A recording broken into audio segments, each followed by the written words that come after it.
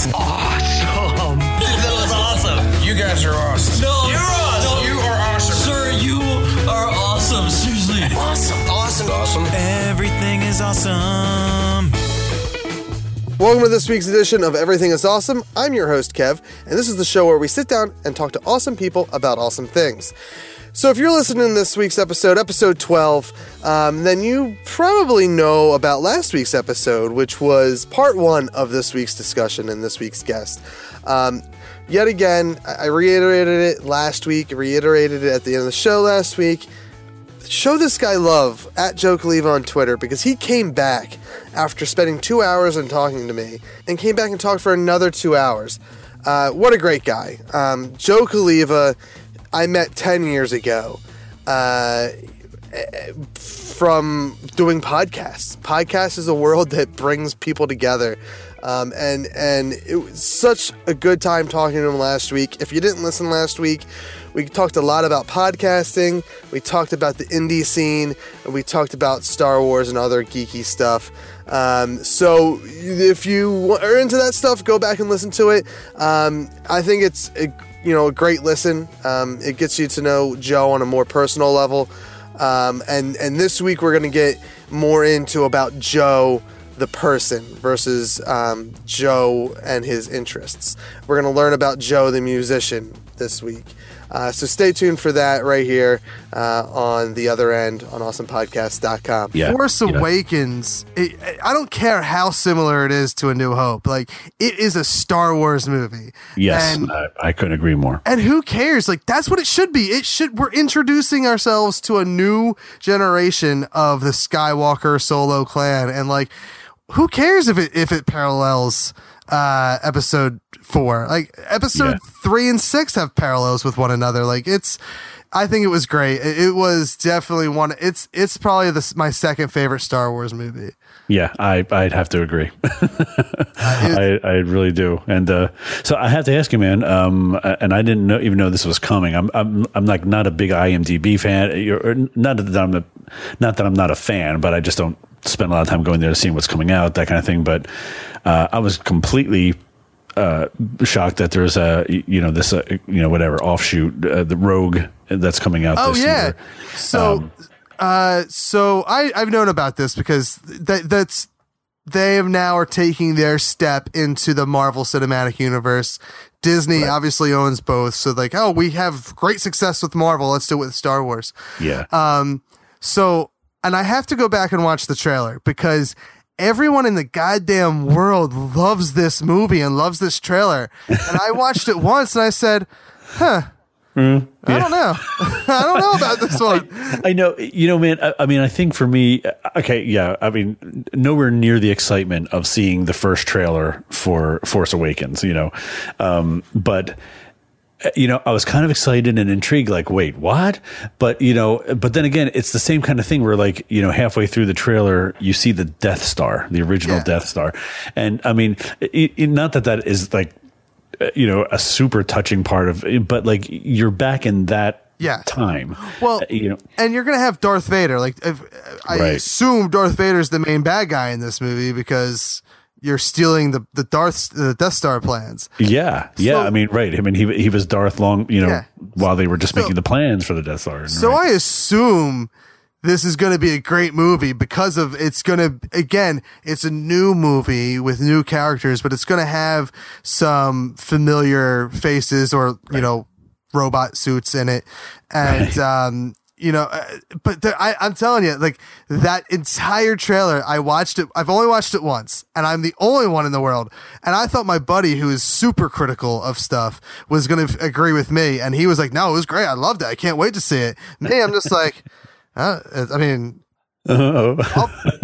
not going to see it at midnight. I'll see it, but I'm not seeing it at midnight.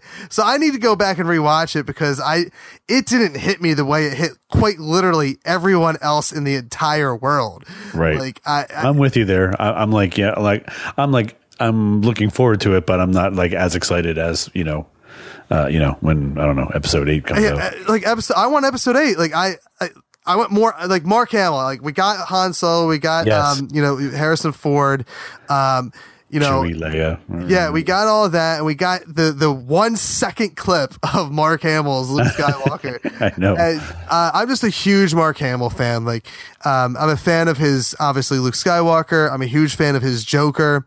And more recently, and not even recently, it's something that he did before he was a Joker, but they brought him back in the new CW show, the new Flash, as the Trickster. And like, he's great. Like, he's just a phenomenal actor. And I love just watching his Twitter feed over the last few weeks or months has been wonderful.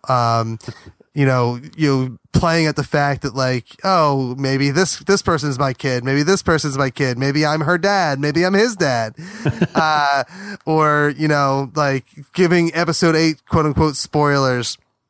He's really enjoying this newfound success, coming back to the Star Wars universe. Yeah. Anyway, I'm so stoked. I'm just so stoked for the episode 8 to come out, and and hey, if Rogue is something that kind of like keep me subdued until then. Yeah. Well, and then after episode 8, we get a Han Solo prequel movie. Oh no! Oh right, yeah. So literally, what's happening is every year we're getting a Star Wars movie. Every other year it will be an episode title. Now I don't know what they're doing after 9. I don't know if they're going to go to 10 or not. But for the next X amount of years, like we'll get episode 7. This year is Rogue One. Next year's episode 8. The year after that's Han Solo. Year after that's 9. Year after that is Yoda. Maybe I forget who the other movie is. Well, that was one of the other characters besides Darth Vader that I thought would hopefully make an appearance back in there. Because I'm thinking, like, okay, they can't bring like the original Leia back, to Rogue, but I mean, they can very easily reinsert, Yoda and Darth Vader. Speaking of Carrie Fisher, how different was she? Like, and I know that has to do with years of like probably smoking or at least drug use and whatnot, but like. If I didn't know who Princess Leia was, like the kids today watching that who were just shown the original Star Wars a week beforehand so that like their parents could be like, well, this is what you need to know. Like, she looks completely different. Like at least Harrison Ford looks like Harrison Ford. Mark Hamill looks like Mark Hamill. Yeah, it looked, I don't know, man. It's just, yeah, I mean, I don't know how much of a spoiler I'm allowed to make here, but like, I think the thing that was most crushing for me at the end of that movie was, or the thing that I was enjoying and laughing at the most during the movie was the chemistry between Han Solo and Chewbacca was back. Yeah.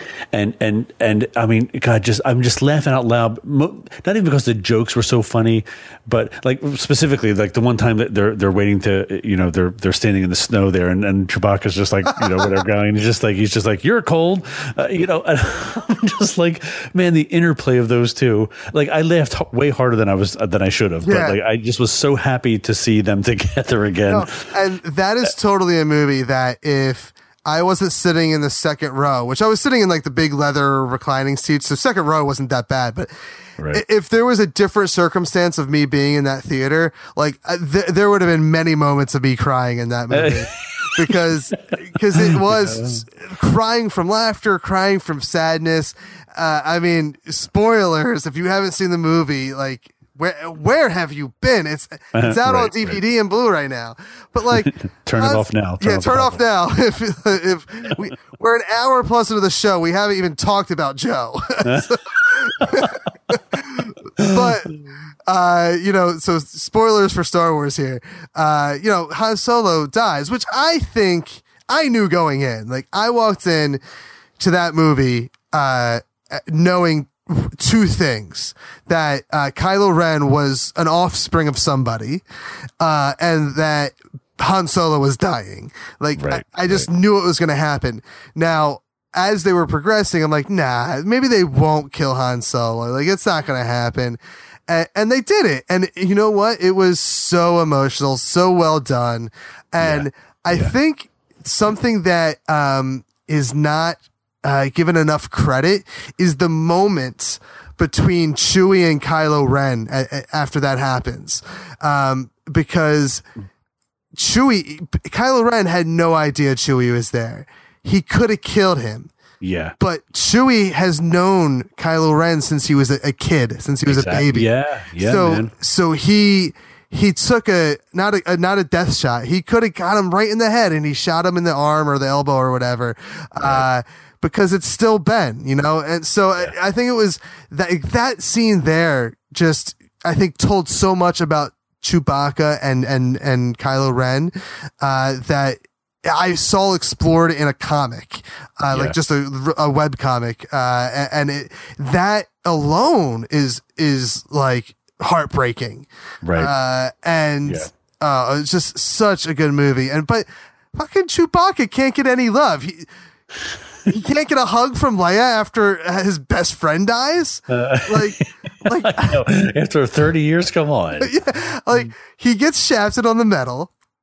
And now, literally just walks past Leia. He didn't even go in for the hug. And she walks past him, hugs Daisy. What's her? Rey. Right. Daisy's the actress. Hugs Rey. You've met her once. She has no connection to Han Solo. This dude is practically like your brother-in-law. Right. And that's what we were talking about Carrie Fisher and Leia's character and and I don't know. I mean, the chemistry I think between Leia and Han Solo in the original trilogy, I mean, it was all Harrison Ford. I mean, it's he's able to talk to a Wookiee who there's no subtitles for. I mean, I don't even know how much of it is predetermined dialogue. But have you seen the Jimmy Kimmel stuff that they've done in the years, for 5 years? No. Oh God. So Harrison Ford would be on Jimmy Kimmel Live, and they do this gimmick where Chewie was there, and he would just scream at Chewie and say, "You know what you did, you Wookiee bastard." And he would growl or do the and then he'd said, "Yeah, you slept with my wife, you son of a bitch." And it's just, so even years later, where Han Solo, Harrison Ford, has kind of always been until recently, and I think it's because he finally got his wish of Han Solo dying, but he really has been anti-Star Wars until Force Awakens. He still had a good heart about it with, doing things like that and such good chemistry with a big teddy bear. Right. Yeah. And I think, honestly, if you take Harrison Ford out of the equation of Carrie Fisher and him, I mean, it really, I don't think that any of the audience would have cared about Carrie Fisher had it not been for Harrison Ford or for Luke's, passion about, whatever, saving his sister at the, but yeah, I mean, I think there was no chemistry with her and anybody. And, I mean, I guess, we'll see what happens, if her and Luke are reunited or whatever, but yeah, so I don't know. I just think, it kind of forced me to think back to that original trilogy and just like you were talking about, how many of the characters we really care about. We really care about Chewie. We really care about Han Solo and Luke. We really cared about Yoda. And for that matter, we really cared about Darth Vader. Yeah. but I don't know how many people really cared about Princess Leia. Well, you know what? The trailer, or maybe it was a TV spot that showed when Han and Leia like embraced in the trailer. That was cool. That meant something to me. I forget how I felt in the theater with watching it unfold in story in timeline there. But I know in the trailer, I was like, cool, we're gonna see Princess Leia. I was excited to see Carrie Fisher as Princess Leia again. Yeah, I was excited to see all the characters. But yeah, she really I guess has a key role in the story, but very minimal. And you're right. I think you could do a lot. Like she's not a key component of those movies. Right. But all right, so time will tell. Yeah. Again, we live in a geek world, and and this goes on to man. A half hour ago, I started this tangent.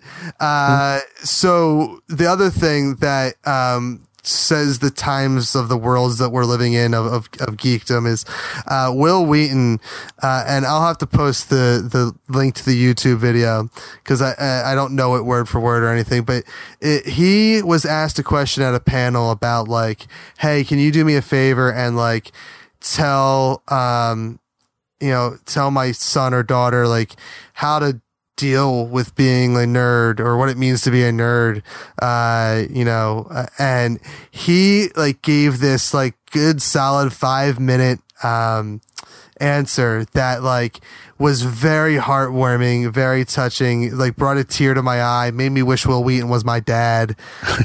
Like just about how like, everyone is basically everyone is a nerd about something. Like those jocks that are calling you a nerd and name calling you and making you feel bad. Well, guess what? They're a nerd about football. They're football nerds. Like, and don't let it get to you. Being a nerd means you have passion, and there's nothing greater in life than having passion. Like it was just, and I'm not doing it justice, so I'll have to post the link. But like that's the world we live in, where like it's okay, like it's so okay to be a geek and a nerd now, and it's great. Right. Yeah, and it's. We were talking about community earlier, and the podcast community and the bluegrass music community, and the down here there's all these communities, but it's easier to find community, whether it be physical community, like you can go to meetup.com and find fellow Star Wars meetup discussion groups, and actually go physically interact, or you at the very least have an online community of people that. It's just a lot easier now to connect, or maybe again, there's the word easier, but I mean, there's a lot more opportunities to connect with people that share the same passions and kind of validate the things that you're a nerd about. Yeah, and, it's again a great world that we live in. So an hour and change into the show, I kind of purposely wanted to wait to get into this because you and I already had this discussion once, and I have a feeling this time around it's going to be a little bit quicker because we've already told it. But you are not just someone here to talk about pop culture and podcasting and stuff. You are, I guess, a Renaissance man at this point. I know you as a musician and as a lover of Cosmos. Okay, I'm gonna have to explain that again, I guess. You're a photographer. You're a man of all trades. So. Let's go into like for me, music is you. Like, let's go into briefly like how you got introduced into the world of music and so forth and so on. Yeah, man. It all, I kind of, whenever I tell this story, I kind of always just say it all started with a card game. My dad was an avid gin player and poker player, and he, that's his favorite pastime was playing cards, and for money, as always, and with his friends. But he won a card game, and the guy couldn't pay what he owed him, and so he just said, my dad's name was Mario, and the guy was just like, "Hey, Mario, I got this organ instead. I bought for my kid. He doesn't play it. You want it?" So my dad took this organ, the whole 2 manual with the pedal, everything. And he just came home one day and said, "Hey, Joey, I got an organ. You're taking lessons." and so my musical journey began. I had never asked to play organ, but we had one, so I had to take lessons. But so you weren't really were you into music before that? Like as far as like wanting to do it, or just like into it, just like how every kid's into it, just listening? Yeah, I wasn't even. I can't even remember as a kid. I mean, God, my dad. I think probably the one artist I can go back to and say I was really into was Neil Diamond. That was my dad's, favorite artist. And as a matter of fact, the first songs I ever remember singing were Neil Diamond songs, like Song Sung Blue and Sweet Caroline. And yeah. And, but I don't know. I wasn't like particularly I had a moment or a watershed moment where like, I want to do music. it just kind of started with the organ.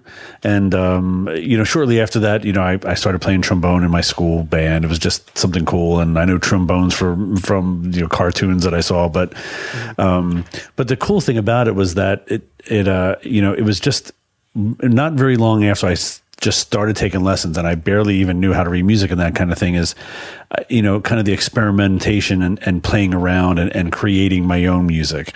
Like, that was instantaneously much more fun to me, than learning the notes and practicing all these other things. And so it kind of just almost immediately opened this door to, experimenting and creativity and trying to create things on my own. And, it came at a time in my life where, it was shortly before, junior high hit, that wonderful stage of worst time of what preteen, teenage everyone's years. life. Yeah, it's just horrible. And I was awkward and I kind of became a loner, but I don't know, music was kind of there to, lead me through it or comfort me through it, one or the other. And it just kind of became my best friend at the time, and is still something that, I kind of rely on first and foremost when,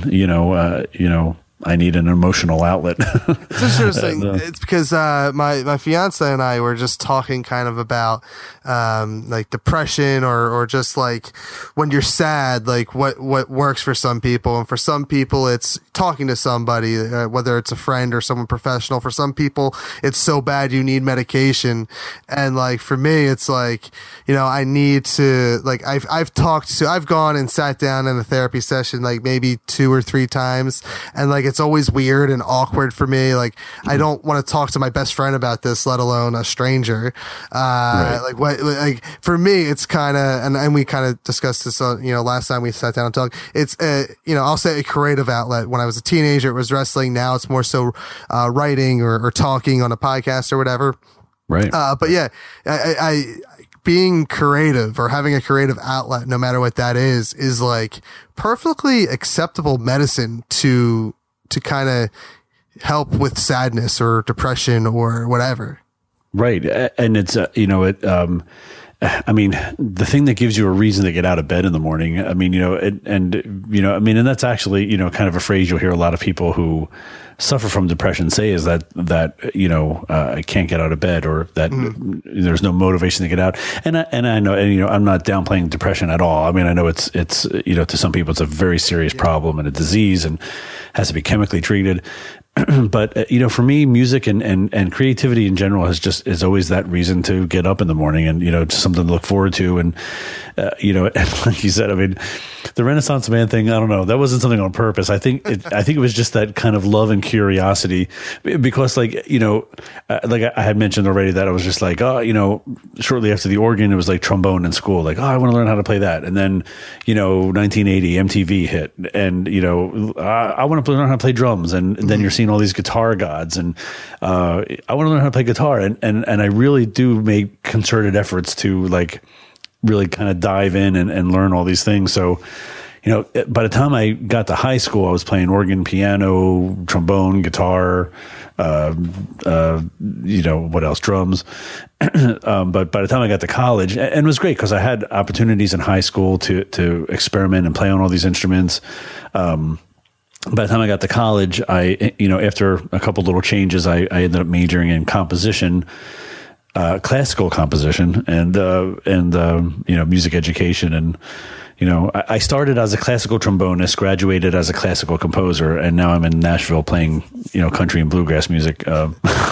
So you never know where the road's going to lead you, folks. That is a wild, go with it. A wild journey, because it's something that I learned last time we talked was that this is not your first time living in Nashville. You moved to Nashville years ago, predating the new media age. Right. Yeah, I was, I kind of moved down here. I moved down here in '98.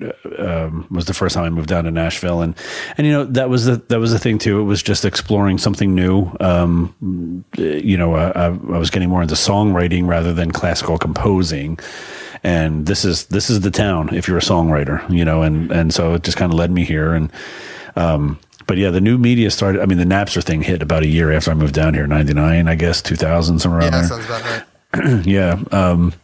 But yeah, moved back up to New Jersey, and you know, and opportunities up there. I mean, you know, that's when I met Shannon and Cole, and you know, the artist development thing too was kind of I guess a progression thing for me too, because you know, while I was in college, I studied voice, and I ended up teaching privately more than anything else, voice and singing. And so as a vocal coach, I was starting to encounter more and more students who were kind of, I don't know, working, you know, wanted to be pop singers, not necessarily wanting to study classical music and that kind of thing. So that just kind of, I don't know, you know, snowballed into, you know, helping them and developing them for that type of career, and me getting more into that. So, you know, which led into performance coaching and, you know, career management and band leading and that kind of thing. So, you know, I guess skip way ahead and, you know, I guess to make the story a lot shorter is that, you know, that's kind of what introduced me to the world of artist, you know, development, is that it's, you know, developing. And plus the fact that, you know, there's more opportunities for someone like me to work in this area, because record labels used to be the ones that would develop artists. You know, they would sign artists and spend a couple of years developing them, working on their writing and working on their performing and their singing and their public speaking skills and all this kind of stuff. But labels don't have the time or manpower to do that anymore. So, you know, so artists, there's a real need in the artist community for people with experience to kind of guide them through that and you know, work on all those different areas. So Nashville is like the hot spot for all that. It's one of the hot spots for that. Because I mean, if you say country and like all the subgenres that come under that, that makes sense. Like totally, I think of Nashville and whatnot. I always think, and I guess this is just because it's my small-minded world of, well, everything is either in New York or in LA, whether it's music or acting or whatever. Right. No, man. I mean, you know, and this is something I'm seeing in Nashville. I moved back down here in, you know, permanently in 2013. But this city is exploding. I think it was just named like the #1 tourist spot, or one of the top 5 tourist spots in the country. But it's also one of the biggest boom towns in the country. There's so much growth and so much. I mean, there's definitely its pockets and little time capsules of country music all throughout the town. I mean, it's kind of what put, I guess, the town on the map, sort of, or you know, musically. But you know, Steve Tyler lives down here now. Kelly Clarkson, Billy Gibbons. I mean, and you will literally walk. A friend of mine just, you know, at a stoplight, watched Steven Tyler walk in front of his car as he was walking his dog. That's crazy. That's cool. Yeah, it's just who else did I mean, you know, of course, there's all the country music people down here. I mean, you know, a friend of mine that does security at a movie theater, you know, watched Keith Urban and Nicole Kidman walking with their kids, and you know, and I think that's the thing that sets this town apart from like LA and New York, is that there's a lot of famous people walking around down here, but for the most part, they're unbothered. There's no paparazzi. I mean, it's almost just kind of like, I don't know. And I think that's why, honestly, some people like Steve Tyler move here, is that they kind of get away from that culture of, I don't know, you know. Yeah, absolutely. I mean, the gawker kind of thing, you know, that. I never really fault a celebrity when I see them get angry about paparazzi or whatever, because like just because they're famous, and I know when you're a celebrity or you're an actor or a musician or whatever, like you're kind of signing up to be in the public spotlight, but at the end of the day, like they do deserve some sort of privacy, like. Right. And props to those that can find it. Like there are plenty of people that you never hear about, and good for them. But yeah, I mean, paparazzi I'm not famous at all, and I think they're like the drag of society. It's the truth, man. When you see, and the questions that they throw out, I mean, and especially when, you know, it's exceptional. Like you're right. I agree with you. I mean, you know, you're a celebrity and you're famous, and you know, it's part of the deal. But you know, when they have their kids out, you know, or they're trying to enjoy just family time outside of the public eye, you know, I don't know, but you're right. They're the dregs of society. I mean, just for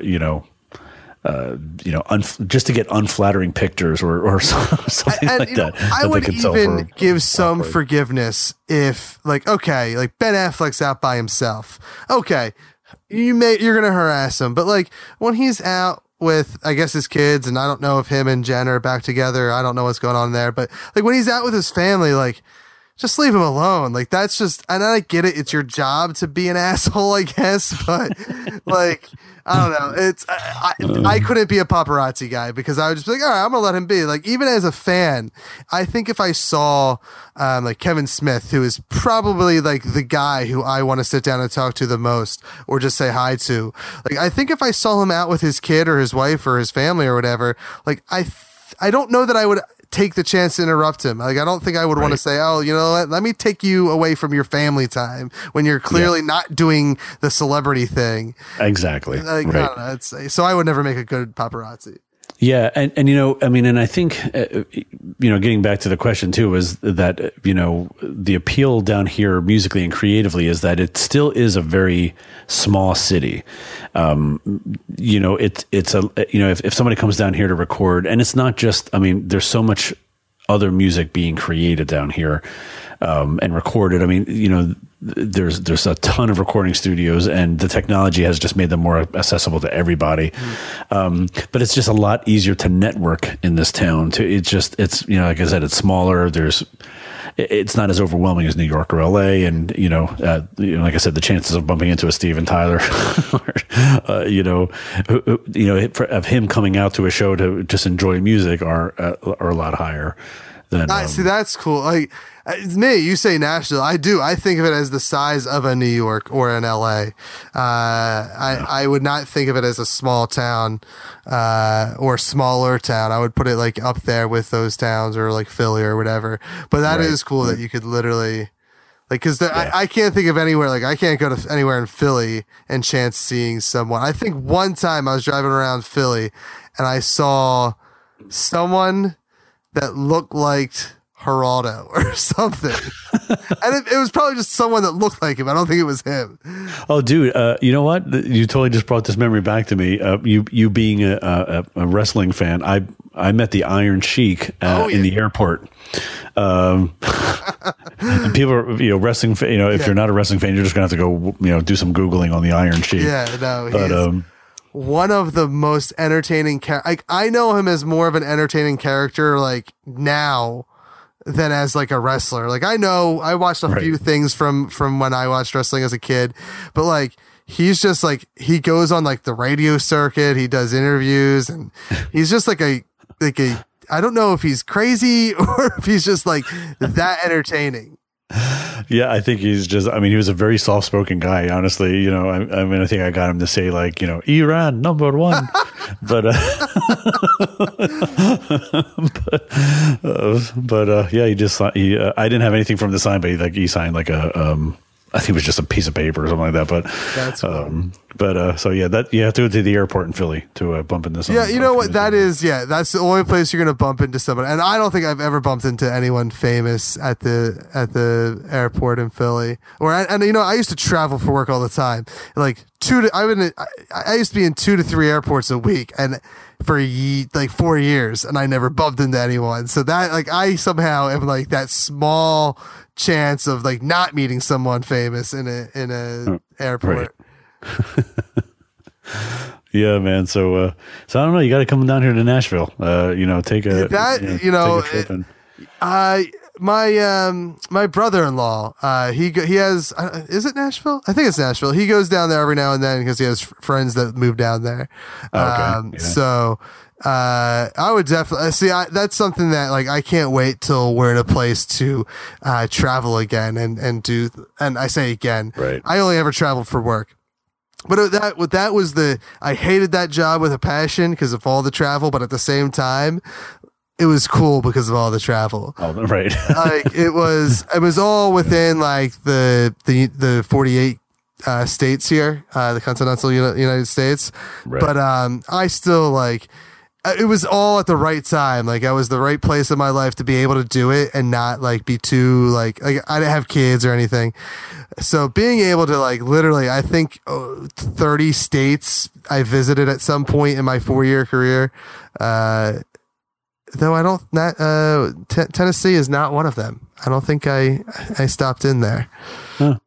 It was, man, it was, I mean, honestly, I think, when I first moved here back in 98, anybody that said like, yeah, I should come down there, I would honestly say, Nashville is a good state to kind of drive, or a good city to drive through. I mean, like, I would almost start at like maybe Knoxville and then do a day trip down to Nashville and then like, end up in Memphis. And, you kind of got all the, I think that's pretty much all you would want to see in Tennessee. But there's so much more here now.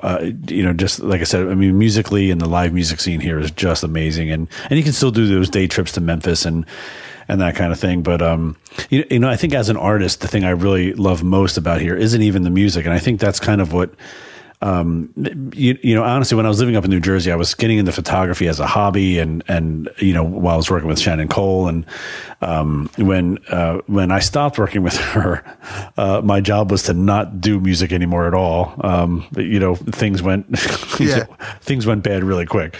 So I just kind of swore off music. I literally sold all my equipment. Yeah. It's interesting because you talked about that last time that like you have kind of gone through a roller coaster of, I guess of how you feel about music and as a career, at least.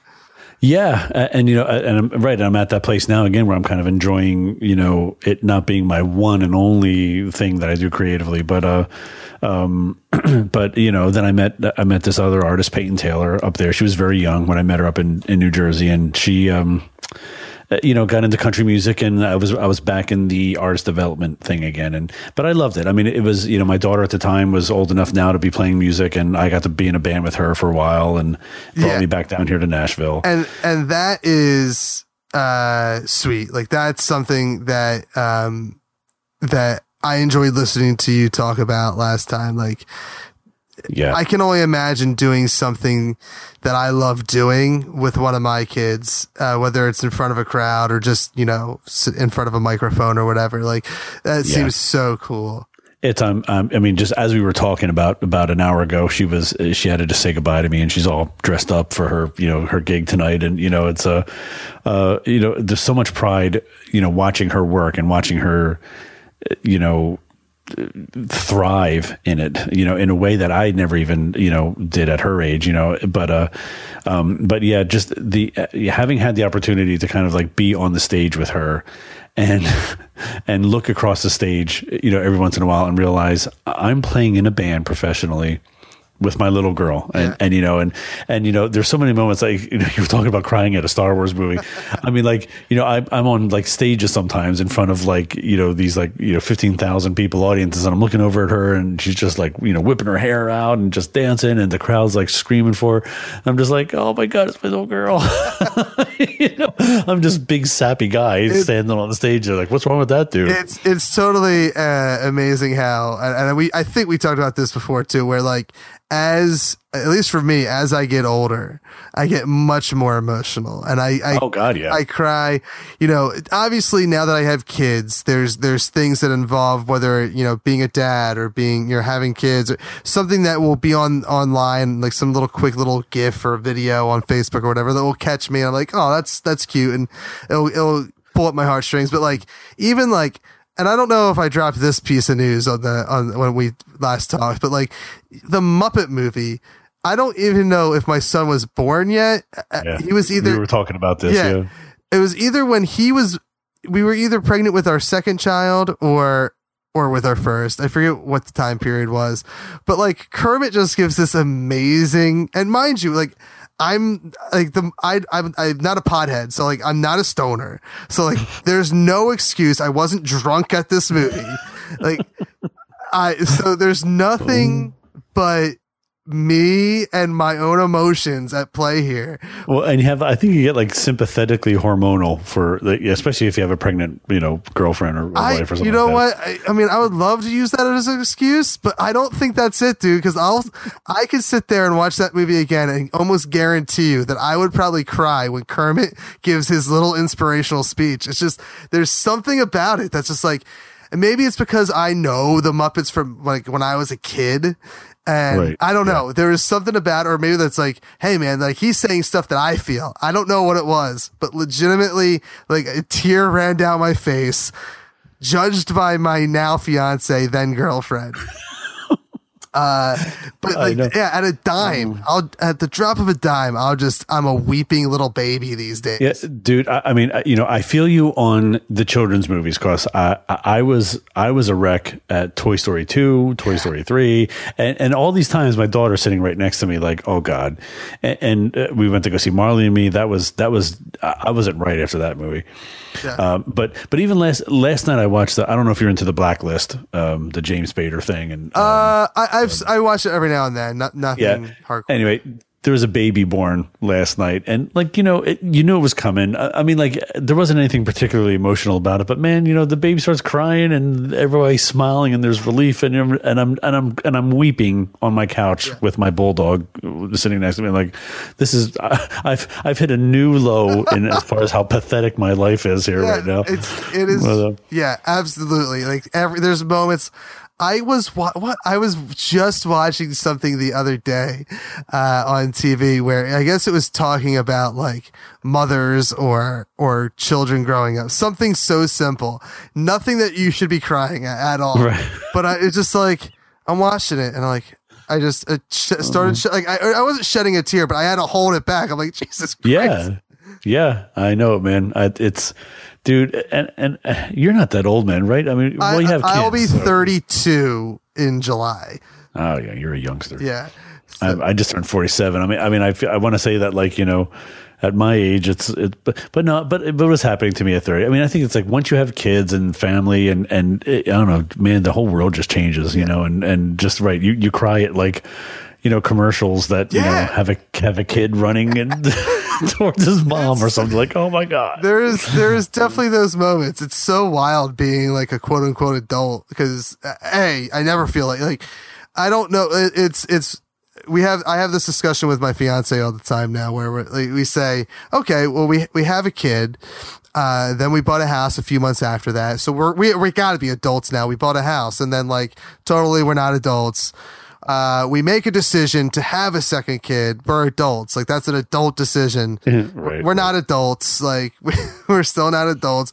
All right. We have like, I moved careers from like a really, I didn't know if I was going to have a job the next week to like a job that's like very secure, very adult. And it's, so like, okay, so we're an adults. Like I have a retirement plan now. Like I have a pension.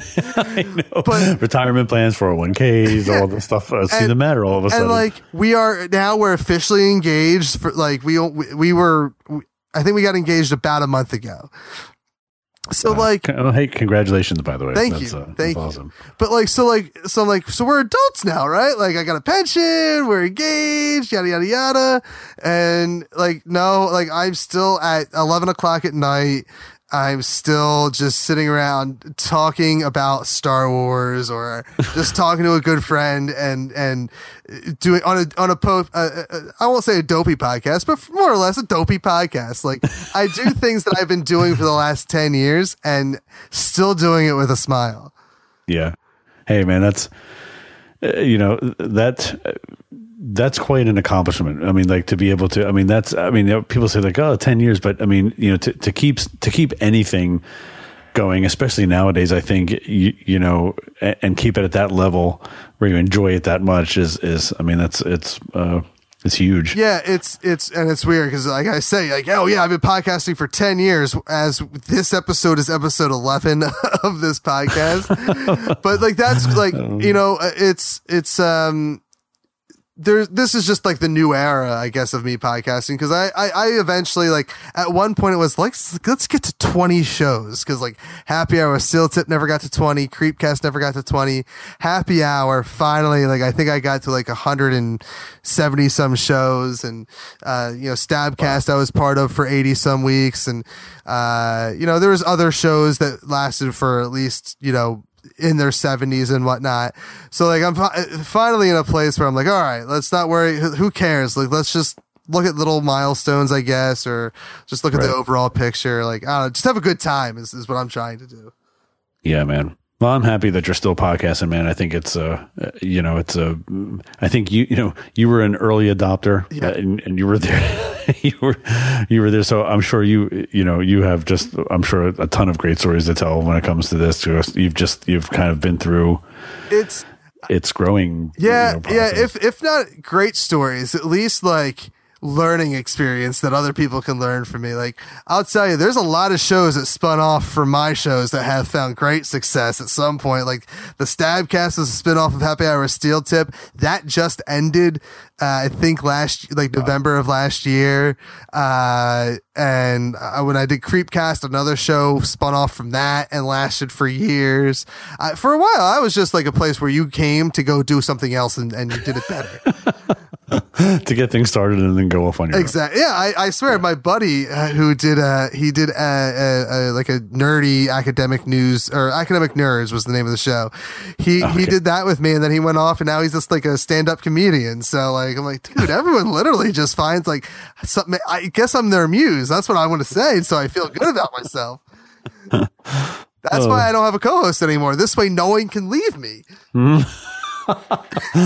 Yeah, man, I hear you. That's and that's the see. Maybe I'll take your advice then, because I think I was at a point with my podcast. I was just like, well, I should get some co-hosts in here, but then then they'll probably take the podcast on, and I'll be crying at the next episode of The Blacklist with all by myself in here. All right, Joe. Well, I want to thank you again for taking another almost 2 hours of your life and dedicating it to an interview that this time people will hopefully hear. Hey, I know so far things look good, and hey, man, thank you for asking me. I mean, I could do this every week. It's just great to talk about nerdy stuff and stuff I'm passionate about, and music and art and all that great stuff. So it's I love your podcast, and I love the fact that you give people like me a chance to talk about all this great stuff. And I said it before, and I'll say it again. And this time, to say yes a second time, especially I asked you, and I not that I was expecting you to say no, but it was a cool feeling to be like, hey, 10 years later, and he's still willing to do my dopey show, and for me to say less than a week later, maybe a week and a half later, by the way, it's ruined. Can you do it again? And to say yes, so cool. Thanks for doing it twice now. My pleasure, man. Yeah, and we'll definitely have you on again. Where it'll be probably more or less this show, since the first time that no one heard was the real origin story. But yeah, I enjoyed having you on. I hope you do it again. I hope you start podding again. Yeah, man. I'm looking into I just had the first meeting about an art photography podcast that's kind of in the works, but I hate when I have it up and running. I'll definitely, if you'll have me back on, I'll come out and talk about it. And 100%. But yeah, I mean, and if anybody wants to explore that Bluegrass podcast, it's still up, and it's still, like I said, it's just in hiatus right now, but it's called The Bluegrass Byway. And the website is just thebluegrassbyway.com, and Byways with a Y.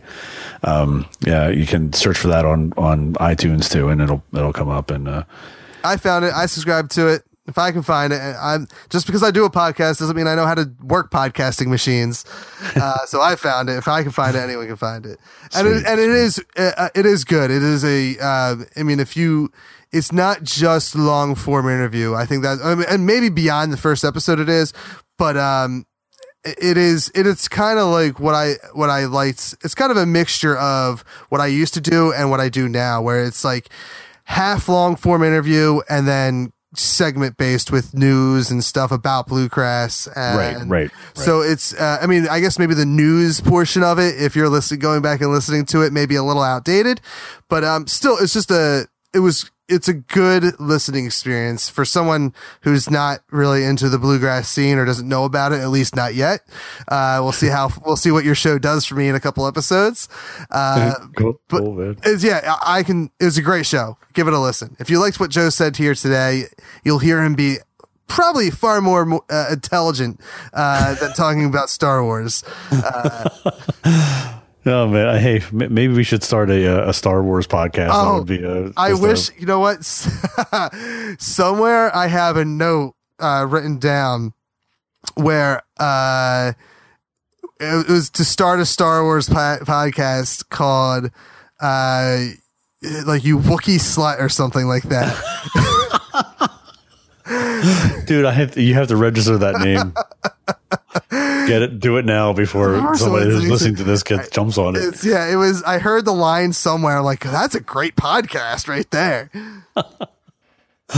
Yeah, well, hey man, you please let me know because I'll be the first to apply. Because I mean, you want to hear me get nerdy? Get me on a tangent about the philosophy, of the Star Wars storytelling. I mean, it'd be like the equivalent of like the Shakespearean character analysis. That's what we can definitely talk about that next time you're on this show at least.